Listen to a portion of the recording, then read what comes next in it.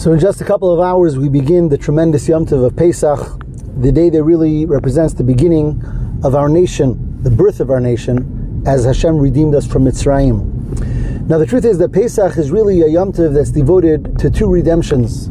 We look back and we remember and we relive the redemption when Hashem took us out of Mitzrayim, and we look forward in anticipation and prayer to the redemption where Hashem will take us out of Golus with the coming of Mashiach Tzidkenu. Even in the Seder, right at the beginning, we begin by saying that though now we're still in exile, next year by the Seder we'll already be B'nei Chayrin, will be free people in Eretz Yisrael. And as the days of Pesach continue, the message and the yearning for Mashiach becomes even stronger till the very last day of Pesach, which is very much devoted to the coming of Mashiach. So it's a Yom Tov that we look back to redemption and we look forward to redemption. And yet, these two redemptions are two different types of redemption with two different messages. And something we've discussed in the past.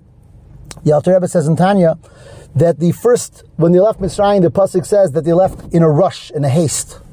The Pasach that describes the coming of Mashiach says that we'll leave not in a rush, not in a haste. And the question is, what's the reason? Why is it that the first redemption was in a rush and the second will not be in a rush? Why is this so important? What does this represent? And the Alter Rebbe explains that redemption is first and foremost internal. And we're talking about redeeming ourselves and Hashem redeeming us from our internal enslavements to that which is immoral, negative, unholy, impure, and to redeem ourselves into a place of purity and holiness. And in general, there are two steps to this. There is when the impurity and unholiness is very strong within ourselves, and we have to escape it. We have to rush away from it. We have to jump out of it. That although there is those negative characteristics or traits or impulses, nevertheless we decide that we subdue them and we don't let them overpower us. So we're running away, if you will, from our internal negative side. And then there's stage two, when a person is able to totally transform them so that there is no more negative and there is no more impurity and unholiness within the person, and at that point there's no need to rush. There's no haste because everything has been transformed to Kedusha, to holiness. And these are the two Geulas, the two types of redemption. The redemption, our first redemption that made us into a people was when the badness, the unholiness was very strong within us and we had to escape it. And the ultimate redemption that we await is when it will be transformed, and therefore there doesn't need to be an escape. And this is, in the big picture, the first and final redemption, but ultimately within ourselves, it's our two steps of personal redemption, which is on so many different levels and so many different ways. But the point I want to add today is that, amazingly, even while we were in the first step of redemption, we were already told about and thinking about and anticipating the ultimate redemption. And even when there will be the time of the ultimate redemption, we'll still remember fondly and consistently, constantly, the first redemption. As we read in the Haggadah, that even when Mashiach will come, we'll remember the leaving of Mitzrayim. And that tells us that each one of these redemptions is important, and even when we're doing one, we also have to embrace the other. Even when we're at the first step of a personal avodah, a personal escape of the negative, nevertheless, our mind and our goal is already in the end when we know that ultimately the negative that right now we have to subdue and escape from will ultimately be fully transformed.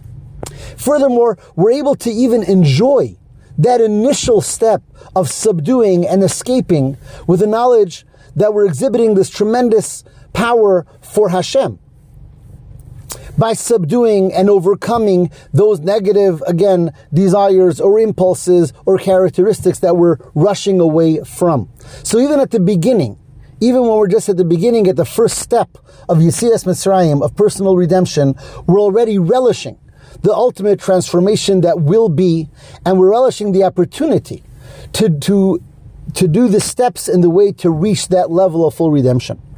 And even at the end, even when there will be the full transformation, we'll still fondly recall and remember the initial redemption, the time when we had to exert the tremendous effort to overcome, to subdue, to suppress negative desires, negative wills and wishes and behaviors, because therein lies the ultimate power of the person to nullify that which is negative with this tremendous power in our neshama to be able to overcome and run away from those internal things that might steer us in negative ways. And therefore these two redemptions, the redemption of the past and the redemption of the future, the redemption of rushing out and the redemption of transformation, complement each other and are both so necessary in our own personal Yetzias Mitzrayim, our personal travel to redeem ourselves and come closer and closer to Hashem and become more and more holy, pure, selfless, and freed from all that is negative. Hashem should help us to be able to experience true Yetzias Mitzrayim, true redemption, everyone in their own personal lives in all the various areas that we may need, and collectively as Klal Yisrael, personal redemption, collective redemption, when the coming of Mashiach Tzidkenu may come speedily, and even this Pesach, to be able to celebrate together in Yerushalayim with the third Beis HaMikdash, with the coming of Mashiach now. Have a wonderful Yom Tov and a wonderful Shabbos.